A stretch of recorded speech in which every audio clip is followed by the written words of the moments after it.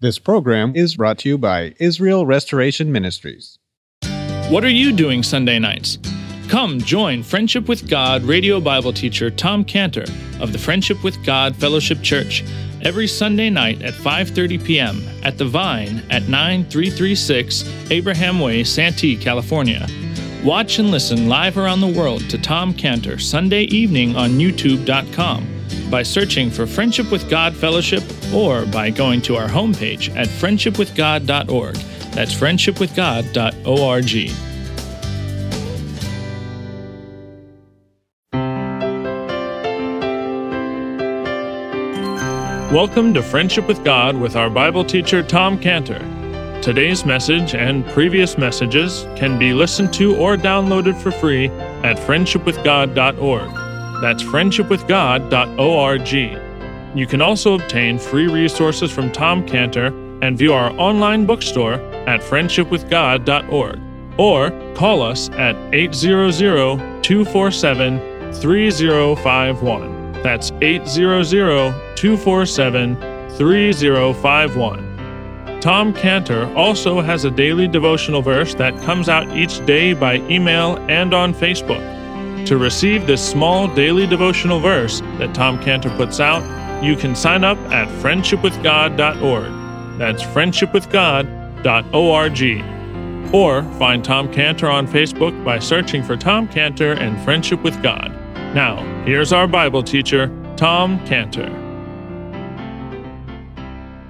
What he's praying, when you read John 17, you see what he is praying. John 17:11. John 17:11 says, "And now I am no more in the world, but these are in the world, and I come to thee, Holy Father.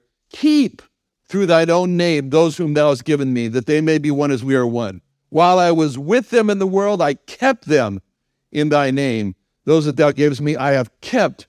None of them is lost." 3 times he uses this word kept, preserve, preserve, preserve. 15, John 17:15, "I pray not that thou shouldst take them out of the world, but that thou should keep them from the evil." And even at the point where everyone may abandon us, Paul said to Timothy in 2 Timothy 4:16, 2 Timothy 4:16, he says, "At my first answer, no man stood with me. All men forsook me. I pray God it may not be laid to their charge. Notwithstanding, the Lord stood with me and strengthened me, that by me the preaching might be fully known, and that all the Gentiles might hear. And I was delivered out of the mouth of the lion. And the Lord shall deliver me out of every evil work, and will preserve me unto his heavenly kingdom." So our goal, what we have to do is keep ourselves in Christ Jesus. Keep ourselves in Jesus Christ. We are preserved in Jesus Christ. And the way we do that is to make ourselves love the Bible. To make ourselves love the Bible. Jesus said in verse 7 of this chapter, verse 7, "Woe unto the world because of offenses."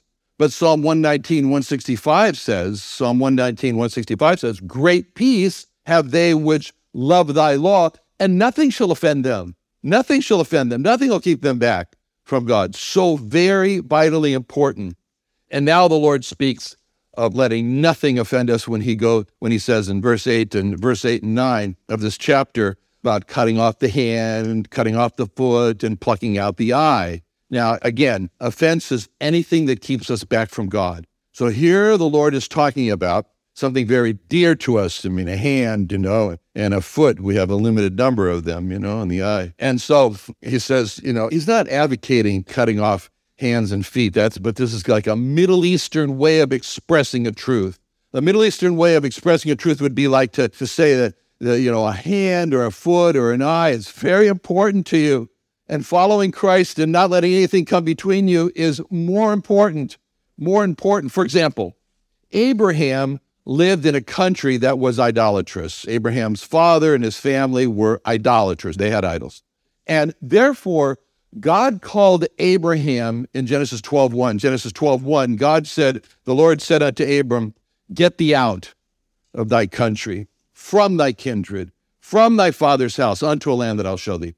So Abraham's idolatrous country, Abraham's idolatrous people, Abraham's idolatrous family stood between him and God. It stood between him and God. So God calls Abraham to leave his country and his people and his family to go to God. And for Abraham, leaving his country, leaving his people, leaving his father is like cutting off his hand. It's like cutting off his hand, cutting off his foot, plucking out his eye, because that stood between him and God if he didn't do it. And Abraham did it.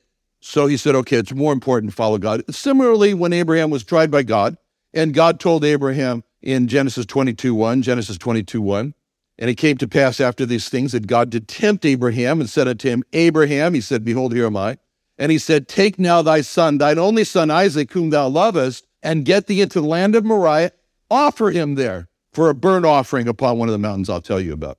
So, Abraham to sacrifice his son, we use that term. I might as well give my right hand over before that. That was like asking him to give his hand, his foot, his eye.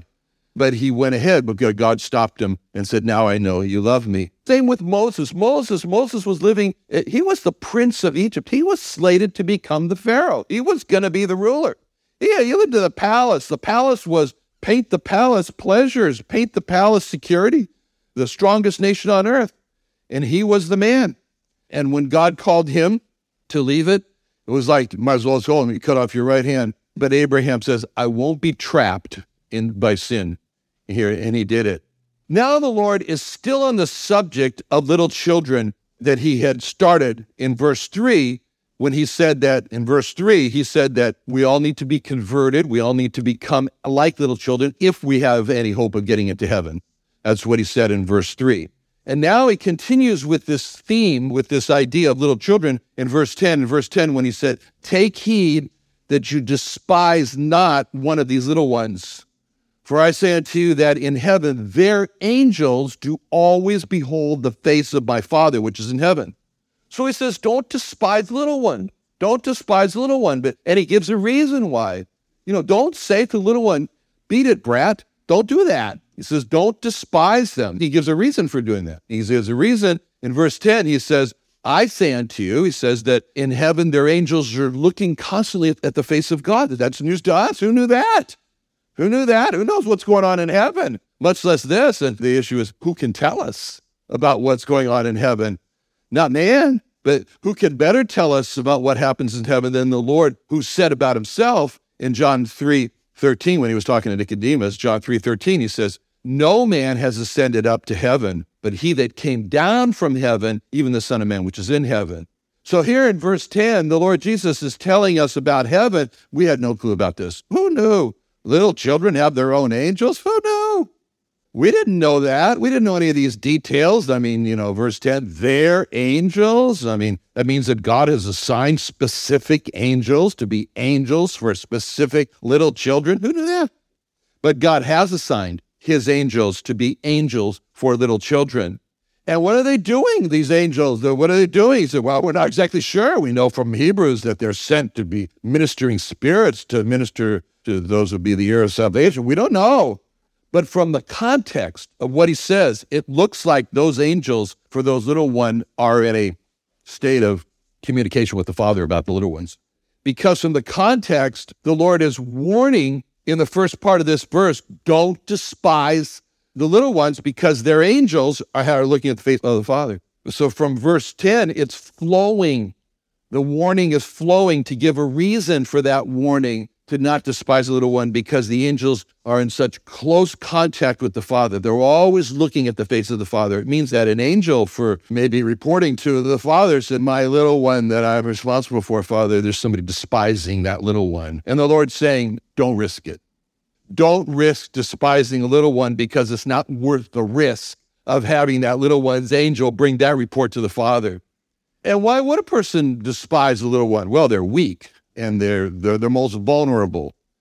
And so Christ tells us that the angels for the little ones are always beholding the face of the Father. That means that those angels are not just seeing the Father's face from time to time, or when they happen to come into the presence of God. It means that they're always looking at the Father's face. Like Esther. For example, we think about Esther. Esther only saw the face of the king, her husband, King Ahasuerus, when she went in and was allowed to come into the king Ahasuerus' presence. But these angels are seeing the face of the Father nonstop. From verse 10, our angels do always behold the face of the Father. That means the Father spends a lot of time with those those angels. And you ask the question, who does the Father choose to spend a lot of time with? Well, he chooses to spend a lot of time with those who have involved themselves in what he's involved with. For example, let's just picture that you're a contractor, you're a construction person, and you're focused on this building has got to get built there. It's the construction of the building. That's what your interest is. That's what you're doing. And that's what you're absorbed with, how this building is coming along. So if someone comes along and starts to take up your time and starts talking about, he just got back from Tahiti and he wants to go on and on about how wonderful his vacation was in Tahiti, you don't have time for him because you're not going to spend your time with that person because what you're focused on is this building, not about Tahiti. And you don't have time to talk to somebody about their beautiful vacation in Tahiti. But if someone comes along and wants to talk to you about the progress of the construction of the building, you got all the time in the world to talk to him. See, for the Father, these angels are always in the presence of the face of the Father. It means that these angels are focused on what the Father is focused on, which is his little children and their journey to God.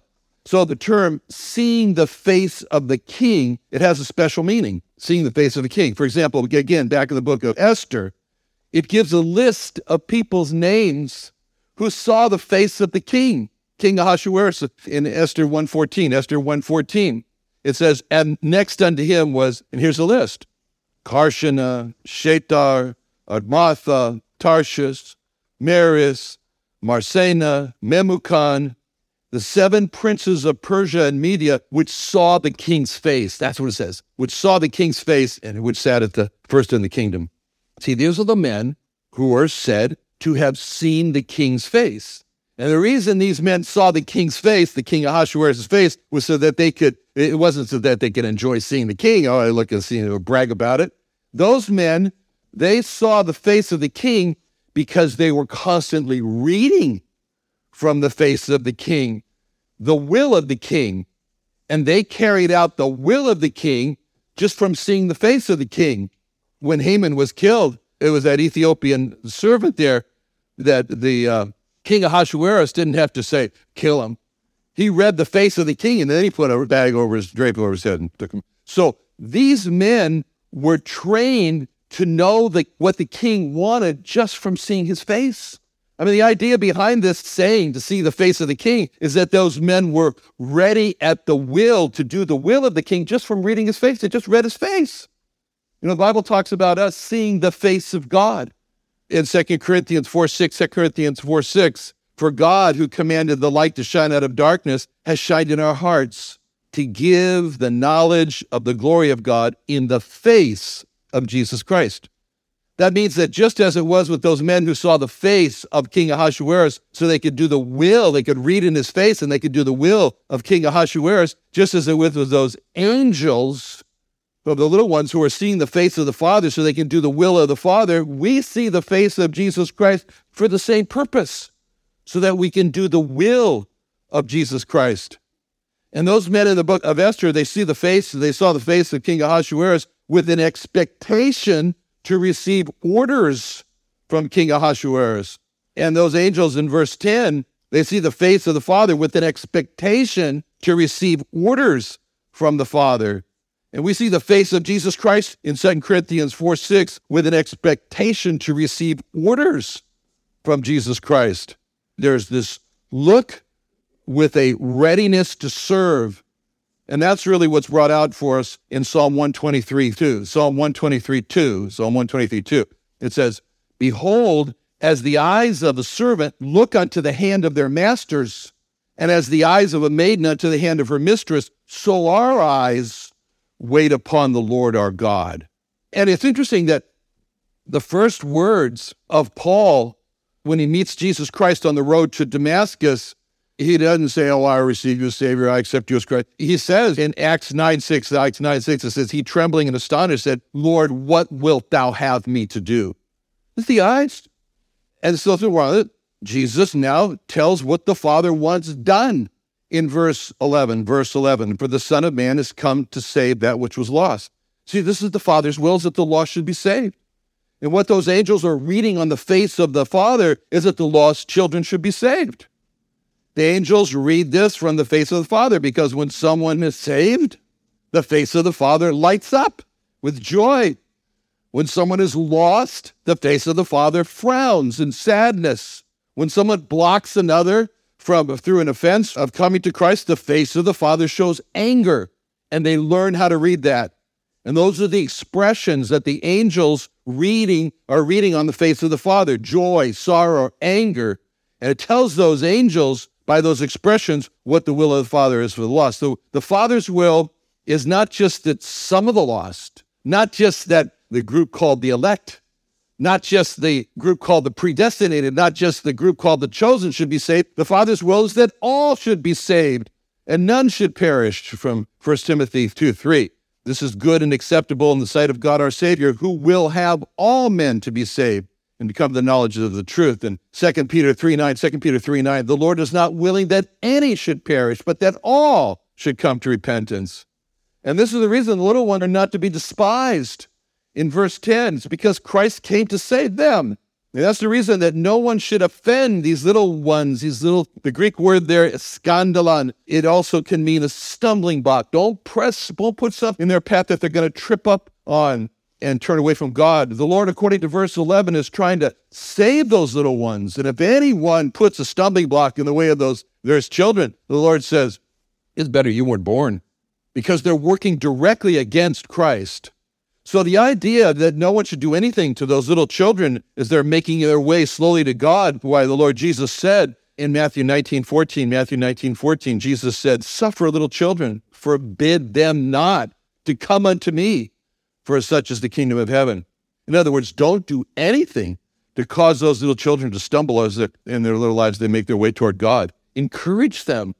That's why Child Evangelism Fellowship is so important. It's why the work of Ruthie and Claudia in Brazil is so important. We should get behind them. We should give to them. We should pray for them. We should encourage them. So the whole concept of the Father spending time with those who have his interest, which are focused on the same thing he's focused on, means that if we make in our lives the same focus as the Father's, the same focus as Christ's interest, we're going to be spending a lot of time with the Father. We're going to be in his presence because spend time with those who on the same page as him have the same interest. Now, speaking about what the Father and Christ are focused on, speaking about what their interests are, he says this in verse 11, the Son of Man has come to save that which was lost. I mean, he's been talking about heaven, telling us things we didn't know about in heaven. He's talking about angels for little children, and they're always beholding the face of the Father. We didn't know that. And so with this in mind, he now says these words in verse 11, the Son of Man is come. Naturally, you say, come from where? Where did he come from? He's come. He came from heaven. And he came from heaven, he's emphasizing this. And the question becomes, why did he come from heaven? Why did he come from heaven? Not what was he going to do? Why did he come from heaven? And he came because he was sent. He was sent. And the book of John really hammers down on this point. He was sent, he was sent, he was sent. John 5, Christ in the book of John, he speaks about himself in John 5:23, the Father which has sent me. John 5:30, the Father which has sent me. John 5:36, the Father hath sent me. 5:37, the Father himself which hath sent me. 5:39, John 5:39, this is the Father's will which has sent me. John 6:44, the Father which has sent me. 6:57, the living Father has sent me. 8:16, the Father sent me. 8:18, the Father that sent me bears witness of me. 8:29, he that sent me is with me, the Father has not left me alone. It goes on and on. 8:42, neither came I of myself, but he sent me. 10:36, the Father is sanctified and sent me into the world.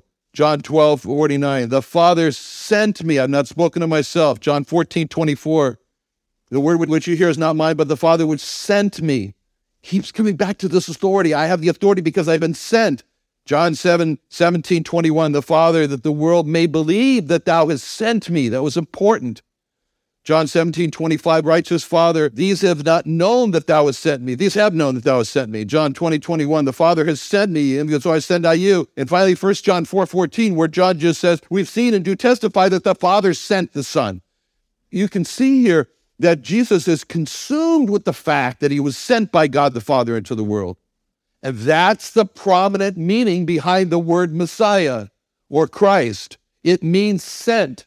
To call Jesus the Christ, or to call Jesus Christ or the Messiah, means to call Jesus the one who was sent by God the Father.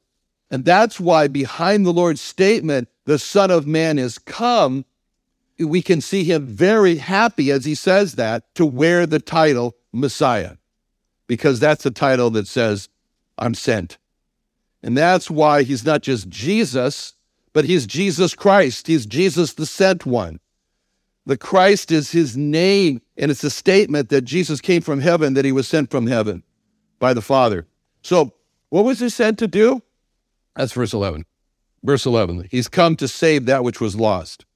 It's really the message of John 3:16. Message of John 3:16, we say, for God so loved the world that he gave his only. We could plug in the word sent very well in John 3:16. John 3:16, it could very well read, that God so loved the world that he sent his only begotten Son, that whosoever believeth in him should not perish. So now we come to verse 12, and we can see him now in verse 12. We kind of picture him in our mind, and he's kind of looking into the eyes of the people hearing him, and he wants to engage their conversation, engage their thinking. He wants them to, he's trying to draw them in. So rather than just lecture like I do, but anyway, rather than do that, he says, what do you think? It's a very good question. What do you think? I don't want to ask that because we only have so much time anyway. But anyway, he does that. He says, how think ye?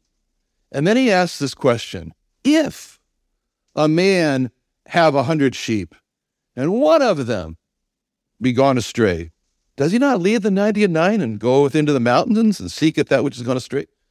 So he's got this engaging, he's trying to say, think. He's saying, think. He says, how think ye? You might as well say, what do you think about this? What do you think about this? And his question then goes about a sheep that's gone astray. Its sheep's gotten lost is a terrifying word, especially if you're the lost one. It's a terrifying word in verse 12. If a man have 100 sheep, one of them be gone astray. This last Thursday, the water was warm in Loretto. It was 81 degrees, Sea of Cortez. So I decided to go with a group of 3 others and a guide in the scuba dive. Sea of Cortez is very interesting for scuba diving because it's this huge mountain range. When you look at it, so that's just water. But underneath, they have some valleys that go down almost 10,000 feet. The average depth in the Sea of Cortez is 2,500 feet. So on this day, on Thursday, our dive goal was to dive at 70 feet around one island. And we were to stay together as a group. And each one of us had a partner. And we were not to go below 70 feet as we moved along this little island that had huge boulders. It was a big cliff of huge boulders, and we were looking at the sea life. And we were told, too, that around this island of Danzante, there are very significant currents, very strong currents, and that we were to stay close to the boulders to be protected from these currents, and that way we wouldn't exhaust ourselves trying to fight against the currents, but stay close to the boulders. Well, I got down there. It was so captivating just to be there. It was all silent and quiet, and it was warm, like be wrapped in a blanket, and beautiful sights of these fish and sea urchins and starfish. And I was just kind of lost a little bit in wonder. And then there was this one little fish. It wasn't big, but he was all purple, and he caught my attention. And I started just to kind of daydream and imagine, I wonder what that fish is seeing. And I wonder what he's thinking. And I wonder what his challenges are. And I don't think he cares anything about the war in the Middle East or North Korea getting nuclear weapons or the infrastructure bill. So I just kind of started to think, I think I'm going to just try to see what that fish sees and get challenged with what he's concerned about. And for that moment, I just wanted to become that little purple fish. Another wonderful day studying the Bible with our Bible teacher, Tom Cantor, here on Friendship with God. Don't forget that today's message and previous messages can be listened to and downloaded for free at friendshipwithgod.org. That's friendshipwithgod.org. You can also go online to find free resources from Tom Cantor and our online bookstore at friendshipwithgod.org. You can also find Tom Cantor on Facebook, and you can also go to friendshipwithgod.org to sign up for his daily devotional. Tom Cantor is also the founder of Israel Restoration Ministries. You can visit that website at israelrestoration.org.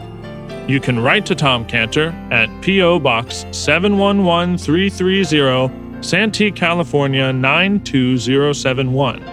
That's P.O. Box 711330, Santee, California 92071 or email Tom Cantor at tomcantor@friendshipwithgod.org. That's tomcantor@friendshipwithgod.org.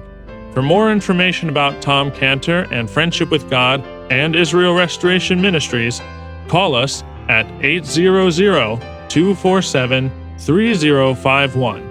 That's 800-247-3051. What are you doing Sunday nights? Come join Friendship with God radio Bible teacher Tom Cantor of the Friendship with God Fellowship Church every Sunday night at 5:30 p.m. at The Vine at 9336 Abraham Way, Santee, California. Watch and listen live around the world to Tom Cantor Sunday evening on YouTube.com by searching for Friendship with God Fellowship or by going to our homepage at friendshipwithgod.org. That's friendshipwithgod.org.